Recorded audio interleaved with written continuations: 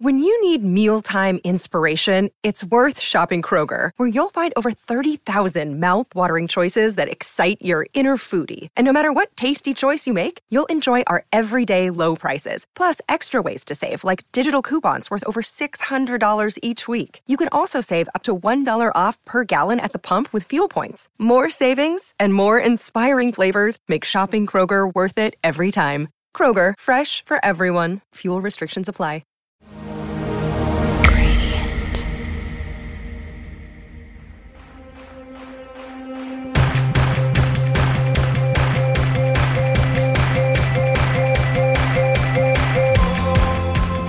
Hello. Brandon Harvey here with this week's episode of Sounds Good, the podcast where every single Monday I sit down with an inspiring person and talk about happiness, overcoming struggles, and living a life of intentionality and wonder. This week, I'm so excited to share a conversation with Mike McHargue, or as everybody knows him, Science Mike. Science Mike, as you might have assumed based on his name, is a brilliant human who sees the world through the lens of science, something that I don't do at all. I wanted to get a chance to talk to him about the science of optimism versus cynicism, making the world a better place, and how we all relate to one another. He might just be one of the smartest people I've ever met, and I think you're going to love him. So let's just jump straight into the conversation.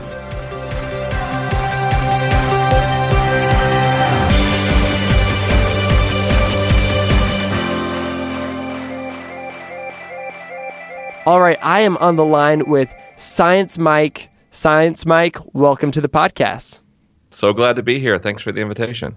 Man, so I was telling you this before, but I've been following along with you and your story for probably a few years now, and I am a huge fan of kind of what you do and how you talk and the way that you're able to communicate really complex ideas in really simple ways. And so I wanted to start off by basically, I think there's probably a lot of people listening who maybe don't know who you are, or, you know, they saw the title for the podcast and it says Science Mike, and they're like, okay, who named their kid Science Mike?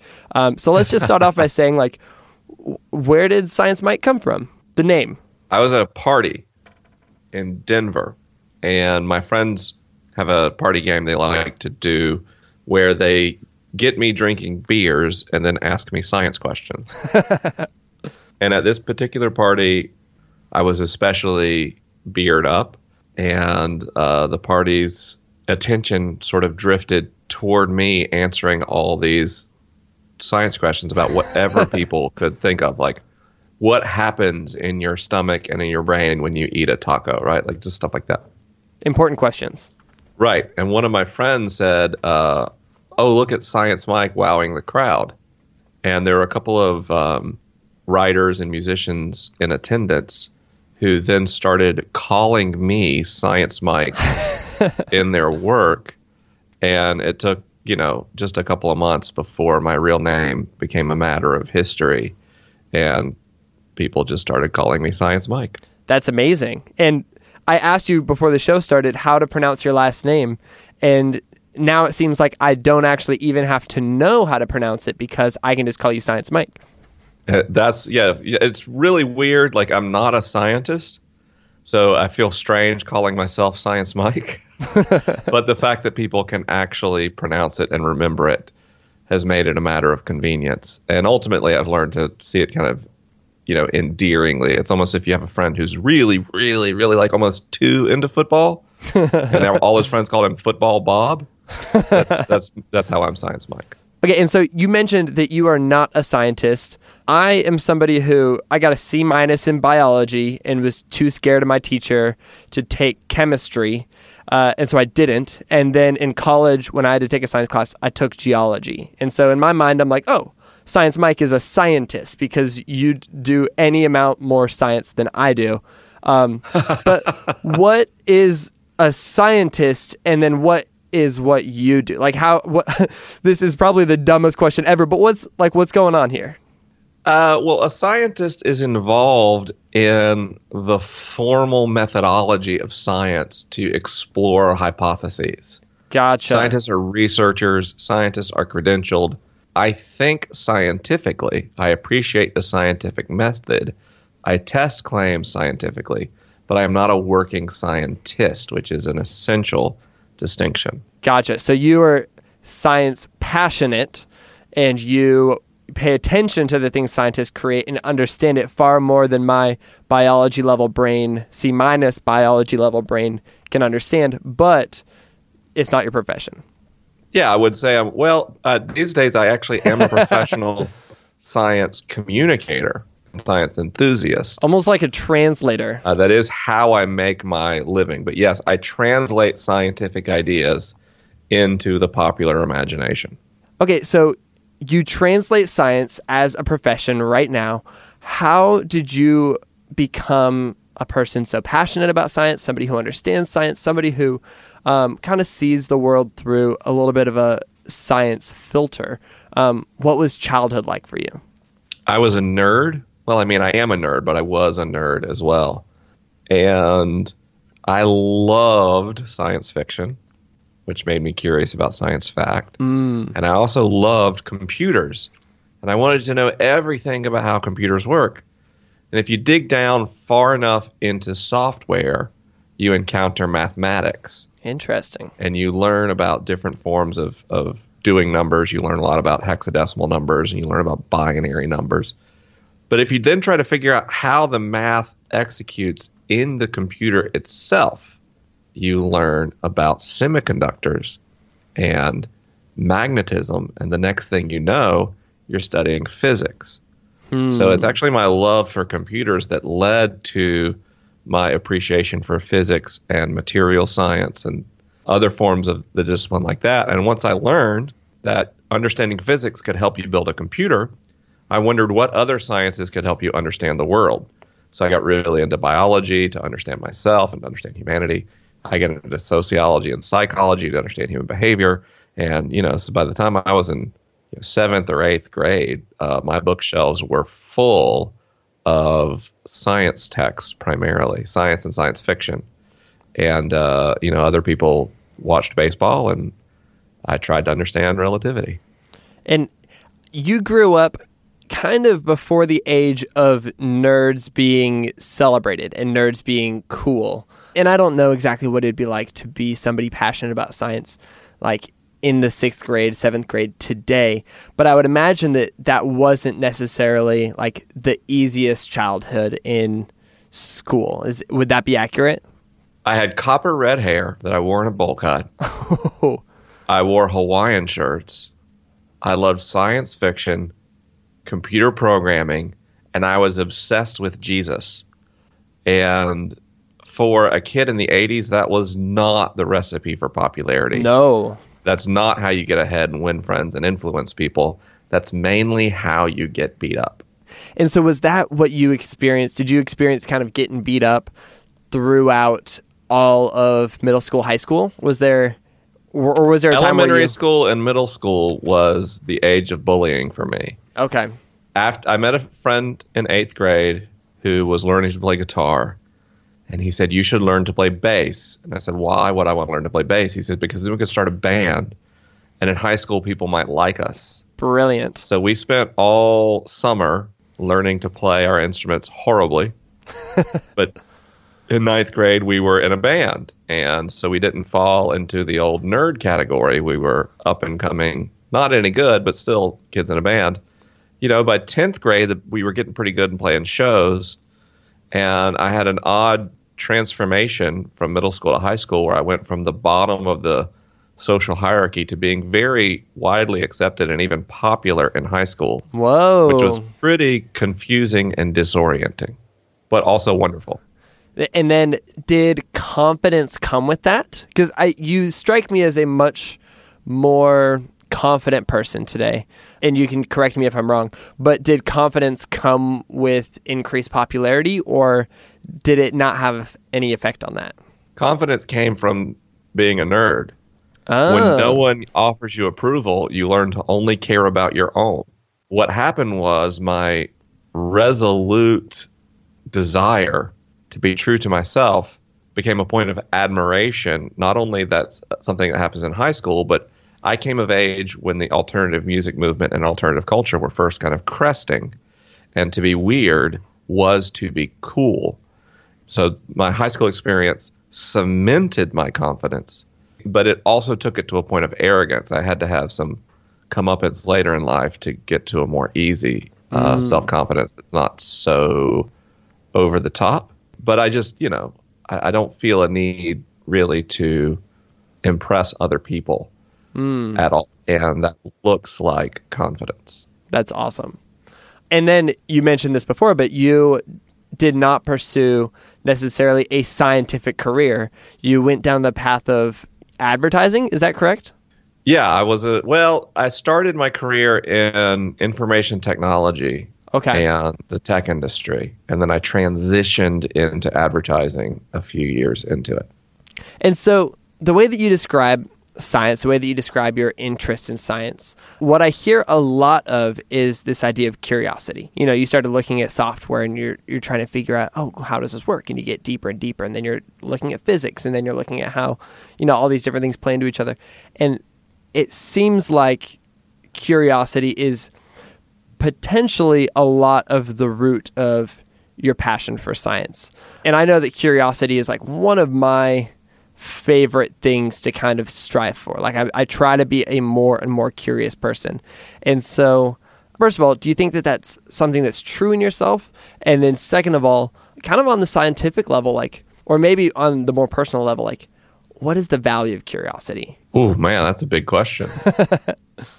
I'll start with the second one. Curiosity is, at least the degree to which we hold it, one of the defining features of the human species. A desire to know cause and effect and manipulate that. A desire to know the thoughts and motivations of others are an evolutionary advantage that has been heavily rewarded. We are naturally curious creatures, but we also have a real bias and need for certainty. We prefer that our curiosity reinforces how we see the world, at least once we leave childhood. And that's quite a cognitive mess to be both curious and desire certainty, because curiosity is more often than not going to undermine how you see the world and not reinforce it. And to cope with that tension, we find some people go on a never-ending quest in search of capital T truth, and other people suppress their curiosity in order to maintain the capital T truth that they already understand. And different people are open to different types of searching. So some people might have, great certainty in the sciences, but do a lot of their exploration via the arts. Other people may just want a relatively static worldview, and that's been reinforced by their cultural context. And so they hang out in that space. And that would describe, for example, modern political conservatives. Neurologically speaking, we understand that their primary impetus, their primary motivating factor is the preservation of culture as it stands and reinforcing the status quo and the familiar.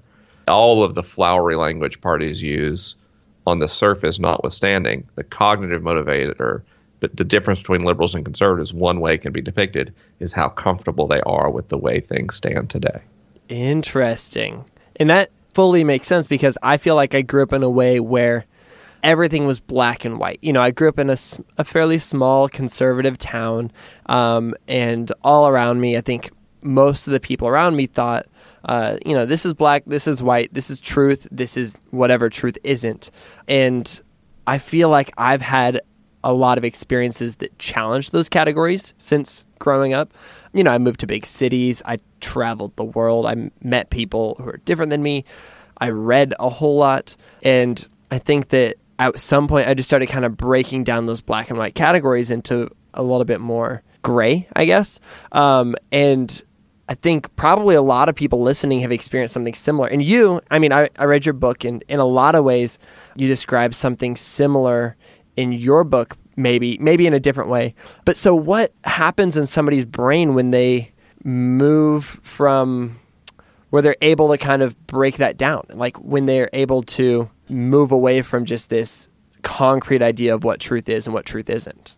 Well, Daniel Kahneman, in what I would consider kind of a modern classic, had a book called Thinking Fast and Slow, where he explored that tension a lot. Yeah, I read it. And there's more recent neuroscience that delves deeper. But effectively, there's a lot of advantage neurocognitively to a simplified black and white model of reality. You can make decisions faster. You feel a greater sense of certainty. And frankly, you don't have to use the more expensive, neurologically taxing parts of your brain to do your thinking. You use the fast-firing portions of your brain to assess situations, including social situations. And the brain wants to, as much as possible, use that kind of thinking. To expand your worldview, and indeed to continuously challenge your worldview, is to continue to engage the world neocortically, to keep processing information and stimulus using the brain's prefrontal cortex, which is just an expensive, slow way for the brain to operate. And it's only when we're proven wrong over and over by lived experiences, ideally diverse lived experiences, that we can convince our brain to keep using this expensive hardware. And so people who stay in a more static environment continually get reinforced that their model of reality is very, very accurate, is very high fidelity, and therefore they can put a high degree of confidence in it. And to challenge that assumption is to push against some of the deepest biases and impetuses we have in the human experience. If a model is working well, why would you change it? It's actually easier to resist new information as long as you can, instead of revising the way you view the world. That's interesting. And we are all guilty of that. Yeah. We are all guilty of that. Urban liberals are just as guilty of that kind of bias towards existing information and existing model as are rural conservatives. I was about to ask you that because it would be easy for somebody to hear that and be like, oh, well, obviously my political party is right, your political party is wrong because your brain is being like stupid. You know, like you could say that, but you're saying this happens on both ends of the spectrum equally. Well, I don't want to create a false dichotomy.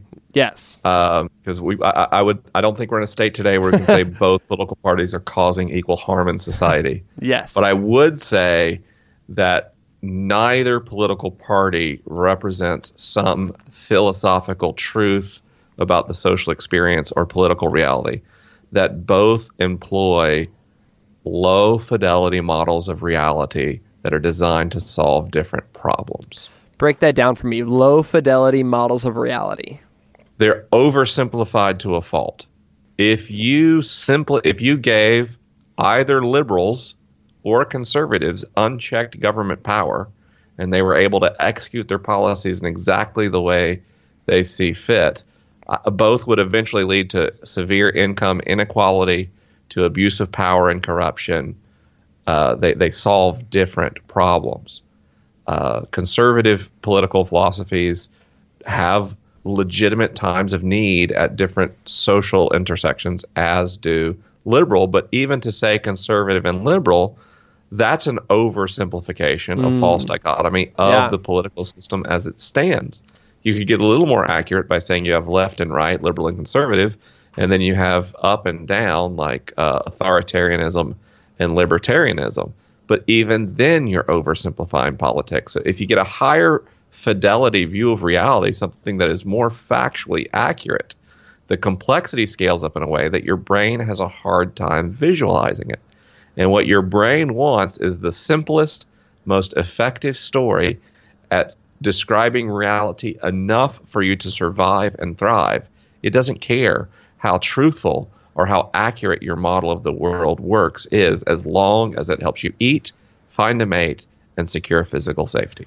Man, this is so fascinating. This is such a different way to have this conversation than I would normally get to have, because you're bringing so much science and honestly just depth to it. You mentioned a minute ago, either political party left unchecked would cause havoc. Eventually, yes. I think that right now what we see a lot of is kind of this polarization within the United States of, you know, these political parties that feel very, very extreme. And I guess my first question is there something that's creating that? Is it actually more extreme? And then number two is that maybe valuable because it creates more checks and balances? Like, is there anything there where you'd be like, oh, actually, is some of this is a good thing? Or is it you could just throw the baby out with the bathwater? Wow. I mean, that's a book-length answer to either of those questions, certainly. I would say that the modern, utter political dysfunction we see has roots in some well-meaning government reforms designed to eliminate middlemen and pork barrel legislation. Part of it is fueled by increased communication on the internet. Mm-hmm. And part of it is designed or emerges from a movement that really hit its stride with the Contract for America with the Republican Congress in the Clinton administration, where the value of coming to a consensus was eliminated by the constituency. So what you have today is, in order to keep their seat, politicians care primarily about primary voting audiences and not general election audiences, which creates an extreme rightward pull, especially in the GOP. And when you're told it's better to not govern at all than to compromise, that's going to paralyze government's ability to function. Now, this creates a self-reinforcing cycle because government's inability to function increases frustration with government that drives extremists to the polls and moderates to sit out elections, which further polarizes elections. So the solution to this problem is to overcome voter apathy and for moderates to show up not only every 4 years for the presidential election, but every 2 years for the midterms, and also to re-engage at the state and local levels, which is incredibly difficult to do right now when the voices of the fringes are loudest. Now, is there anything good with this? Yes. American political parties since the Civil War have been primarily concerned with advancing the interests of businesses, and this has been especially true in the post-war era. And large swaths of the American public, the middle class, especially middle, and below, have been completely left behind in economic progress. And so the Republicans are reaping a whirlwind right now in the form of Donald Trump. And the Democrats are only not reaping a whirlwind because Trump is so distracting. But the popularity of Bernie Sanders represented its own comeuppance for the Democrats in their failure to address the most basic promises they make their broadest constituency. Both have claimed we want to create liberty and economic opportunity, and both have failed at that most basic of charge. And you're seeing audiences become more reticent to be manipulated with social issue voting when their basic economic interests are not advanced.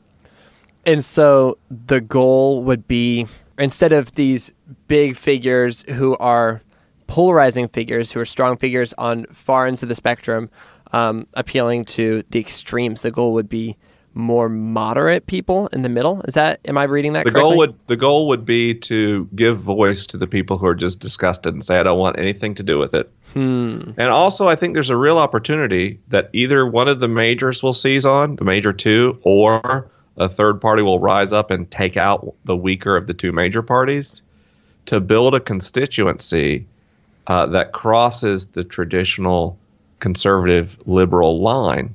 The fact is, the lot and station of racial and ethnic minorities and non-college educated whites isn't that different today. And there should be an opportunity to build a political platform that speaks to their basic anxiety about economic fulfillment. And if you could do that in a way that convinces some elites that it's ultimately good for their bottom line to have a thriving working class who can actually buy their products, you might be able to build a party that lances and capitalizes on the energy of both Sanders and Trump supporters without enraging the elites. Now, that's a tall order that we're not structured for now. But if you understand anything about history and human cognition, we're actually at our best in times of crisis. We don't make decisions unless we absolutely have to. So if there's a silver lining to the just obscenity of the 2016 election cycle, is many people and more people are feeling that we are reaching a genuine point of crisis. And that's when social change and transformation is possible. If you look at World War II, that was an incredible crisis in human history. But following that crisis and responding to that crisis led to the post-war period, which was the longest period of global peace and expansion of economic prosperity in human history. That's fascinating. And I think the book that you mentioned earlier, Thinking Fast and Slow, I think it addresses this in some ways, if I remember correctly, this idea that because our brains do respond in times of crisis, or, if you were to take the college analogy, you're going to do a whole lot better in forcing yourself to write your paper if it's due in the morning instead of due in 2 months. Is there a way that we can trick our brains into thinking that we are in the middle of a crisis without actually being in a crisis so that we can be more effective and have long periods of peace and economic prosperity? What does that look like?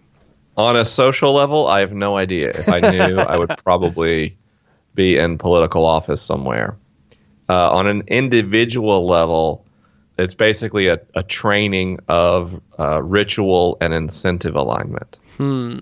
I reward myself for not procrastinating. I reward myself for getting my work done. So I start the day with a 3-hour period of really intense work. And then I say, good job, and I do something I love for like an hour. And I structure my day in that kind of work-rest cycle where I, in a completely Pavlovian manner, train myself to do good work. It's fascinating. And so something that I really enjoy about you is that you really see so much of your life through the lens of science. And, case in point just now, and the fact that minutes into the conversation, we were already knees deep in crazy political science conversation. I think there's a lot of people in the world who, in a lot of ways, reject science. And we see that a lot right now.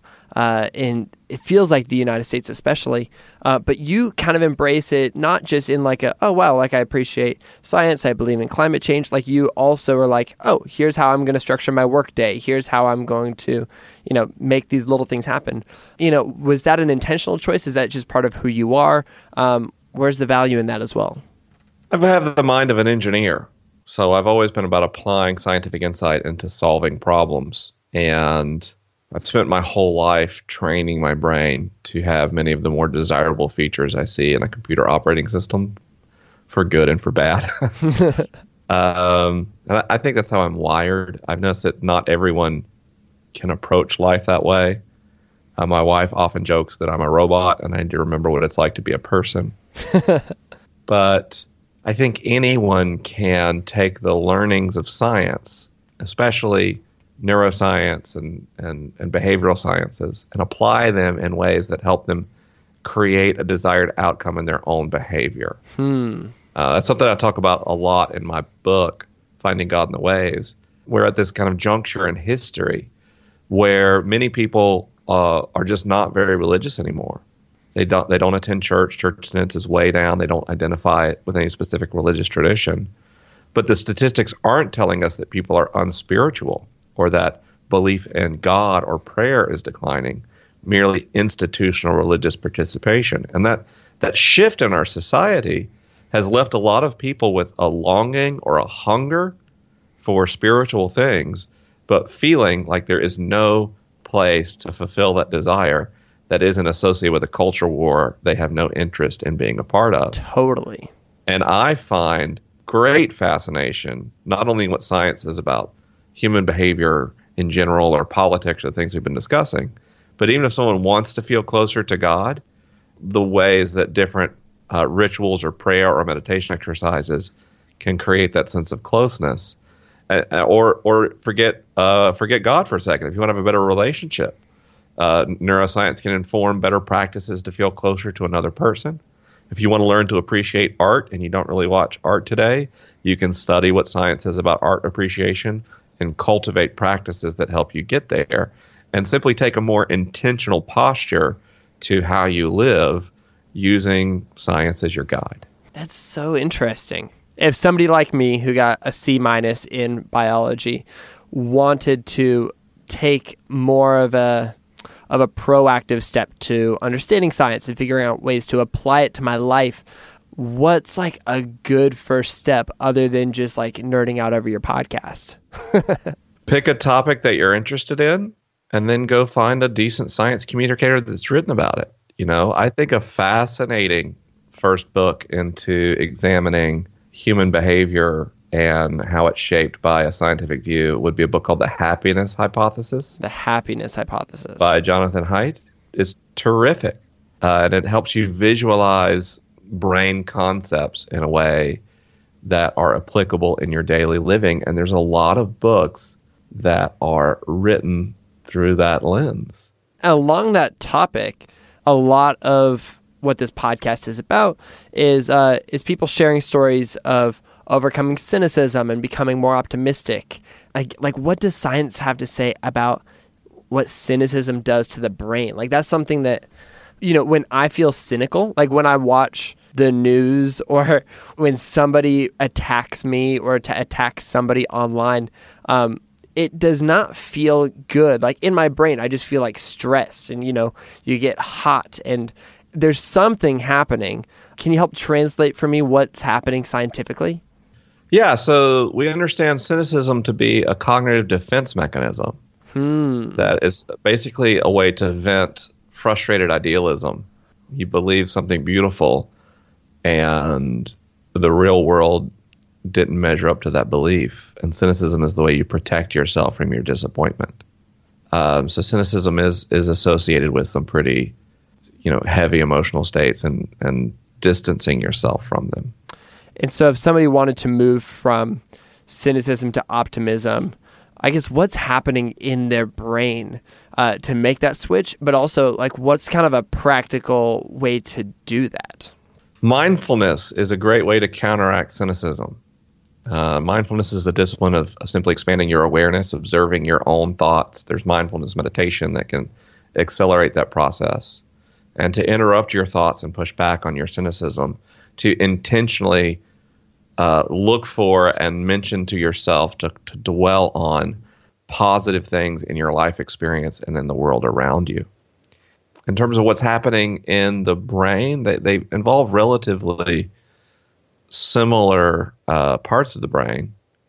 It's simply a matter of what emotions are attached to those thoughts. And I would be oversimplifying any papers ever on the subject if I were to generalize that into brain areas or anything like that. Absolutely. Man, I'm a little bit kind of geeking out and speechless because I'm like processing through all of this as we go. This is so interesting.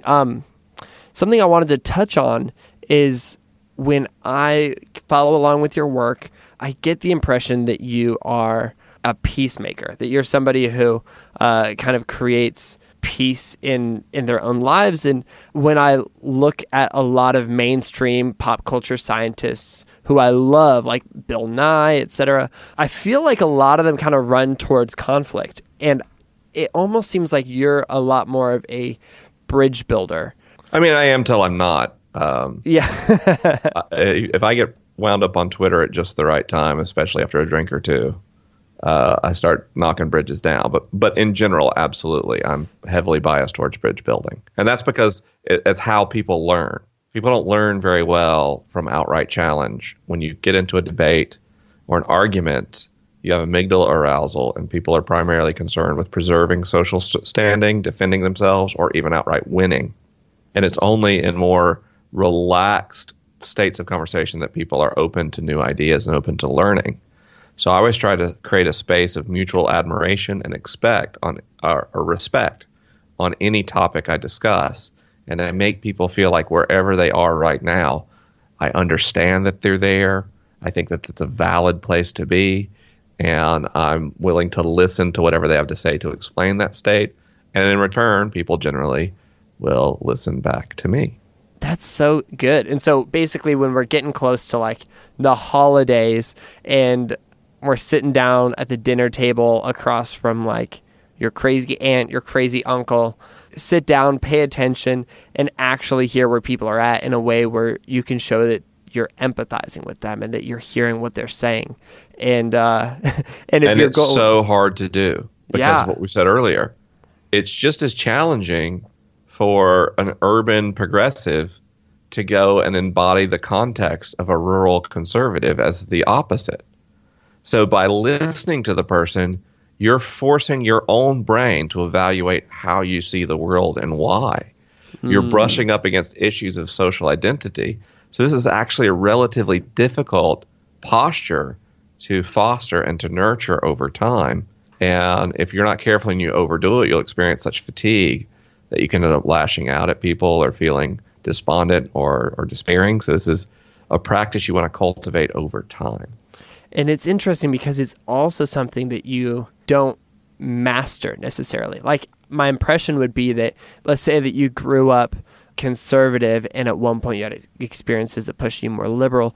If you just stayed there, then you would just see the world just as black and white, unless you continue to challenge yourself to kind of find that balance. Would that be accurate? Absolutely, yeah. That's so interesting. Now my brain is hurting just thinking about all of the hurt that it's going to go through a lifetime of trying to not stay stagnant and trying not to stay still. But I think that those are my favorite people who are willing to kind of deal with that and push through, because I think it's worth it to have relationships with people that you disagree with. And I think it's worth it to kind of see the world in a little bit more than a black and white perspective. Yeah, I agree. I think it's essential, and I think it's difficult. And in an increasingly polarized environment, it's harder and harder to do, which makes it all the more important. That's good. That's really good. You know, I want to get to this part of the show where every single episode, I ask 3 questions to every single guest. And my first question is, how would you describe the kind of person that you most admire in the world? My gears are spinning. Love it. The innovators, people who realize that everything around us is just something somebody made up at some point. They take nothing for granted, and they're willing to knock the whole thing over if they see a better way. If we look at that in industry, you're talking about Steve Jobs or Henry Ford. If we look at that socially, you're talking about Gandhi or Martin Luther King Jr. And what all those people share in common is a realization that nothing in human culture and civilization is set in stone, that everything is just a decision someone made and then other people copied. Question number 2. What are you consuming that you love right now? And specifically, maybe something that is a little bit more science focused or something for listeners who are kind of psyched to hear about what's going on with you. I've been on tour, so I usually read 6 or 8 books a month. And right now I've been reading more like a book every other month. I gotcha. But I just read a collection of short stories I was absolutely compelled and fascinated by. It's called Stories of Your Life and Others by Ted Chiang. I might be saying that incorrectly. It's Chiang. Each one of the short stories kind of takes a different take on either alternate ways consciousness could exist, or alternate cosmologies, or alternate theologies. And it's a fascinating book. Wow. I mean, the stories are well told, but the premise of each story alone is worth the price of admission. I later learned, I bought a used copy, and I later realized it's now issued in a very shiny cover and called Arrival. And there's a movie coming out that is based on one of the stories that apparently is like 100% on the tomato meter. Whoa. So I'll probably see the film too. That one's really good. Let's see, in terms of a more traditionally science book that I'm consuming right now, The Master and His Emissary by Ian McGilchrist is a book about holistic versus reductive thinking as it relates to Western philosophy and the brain. Fascinating. Is that something that's a little bit more advanced for somebody like you, or is that anyone could read it? It's not. I mean, it's meant to be for popular audiences. It is heady. It is heavy in its writing style. One that's more accessible, and maybe if people are dealing with trauma in their life, a book I really enjoyed recently is The Body Keeps the Score. And that was a really phenomenal book. Interesting. Oh, and it also How to Not Be Wrong. The Power of Mathematical Thinking was excellent. I love these. These are great recommendations. My final question is, based on the ways you've chosen to step out and live your life differently, what's one thing you'd encourage someone else to do in their own life today? Stop fantasizing about your dream and start making it today, right now. As soon as this podcast is over, there's a million steps to making the thing you dream of. What is the one you can take today? Do it, and do that again tomorrow and the next day, and repeat. And before you know it, your life will be completely and radically different. If you dream of writing a book, write 200 words today. Call a friend who's written a book and ask them for advice. If you want to make a record, work on the song today. One of my favorite quotes is, I only write when I'm inspired. Fortunately, I'm inspired every morning at 9:00. And it is showing up to do the work that changes your life and changes the world. So dream less, do more.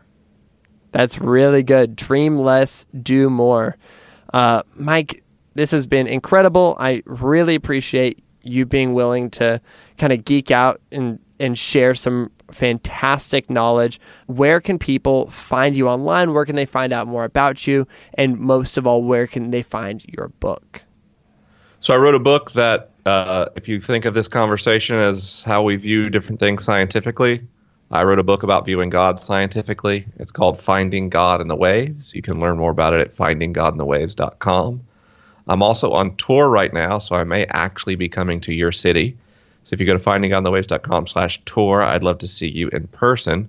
If you'd like to listen to any of my podcasts or connect with me on social media, just go to AskScienceMike.com and click around, like maybe to the work tab, and you can find everything that I do. Man, perfect. Well, again, Mike, thank you so much for being on the show. I really appreciate your wisdom, the way that you see the world, and I'm hoping it just rubs off on me a little bit. So thank you. Thank you, Brandon. It was a thrill talking to you.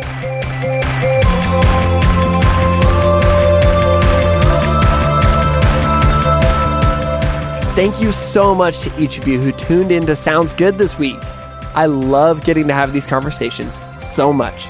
And if you love listening to them, please consider sharing about it online. And while you're at it, I'm on Instagram, I'm on Twitter, I'm on Snapchat, and I'm sometimes on Facebook. All of those are at Brandon Harvey. It's Brandon spelled Branden. And we should totally hang out on the internet. It's going to be great. This week and every week, you can find the show notes for this week's episode of Sounds Good at brandonharvey.com/podcast. In this show, Sounds Good with Brandon Harvey is part of the Gradient Podcast Network. It's created in collaboration between Gradient and I. And with that, that's a wrap for this week's podcast. I'll see you online, and I'll talk to you next week when we get the opportunity to learn from another inspiring person. Sound good?